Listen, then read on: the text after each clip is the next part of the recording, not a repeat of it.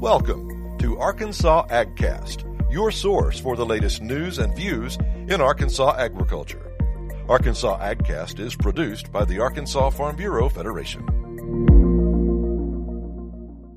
This is Greg Patterson with Arkansas Farm Bureau. In this edition of Agcast, we're here with Brenda Patton, and you just picked up the top women's committee for the year. What was that feeling like? Oh, I tell you what, it was exciting when they pulled us out of the audience or when I had to go with Harry Willems.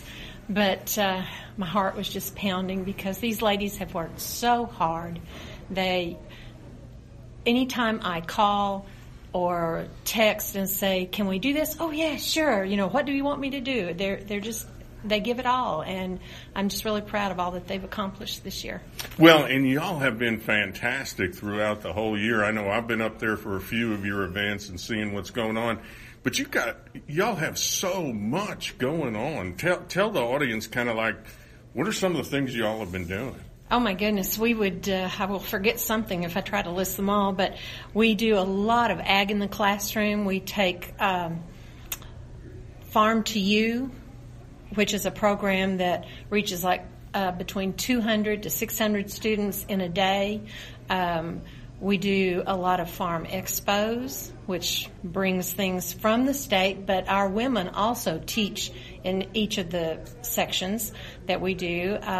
Those, by the way, are available upon request, so I'll put a little plug in there if our Benton County people want us to come and see them. We have done a lot of why tell me why it's so important to have a Farm Bureau Women's Committee in the first place. Well, men are really good at taking care of the farm, and I think women have a little bit of a softer heart, and we are focused more on the kids. Thank goodness, and building right? That second generation, third, fourth, fifth. You know, if we don't start at the bottom and train them growing up, we will lose what we built. And part of that whole thing and working in ag in the classroom and doing these big events where kids come in and actually get to see farm animals and be involved is to teach kids where their food comes from. Oh, absolutely. And yes, we do have to teach them that chocolate milk does not come from brown cows.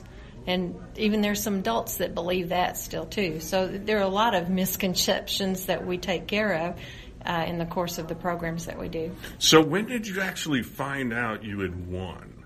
When did you get an inkling of it? Personally?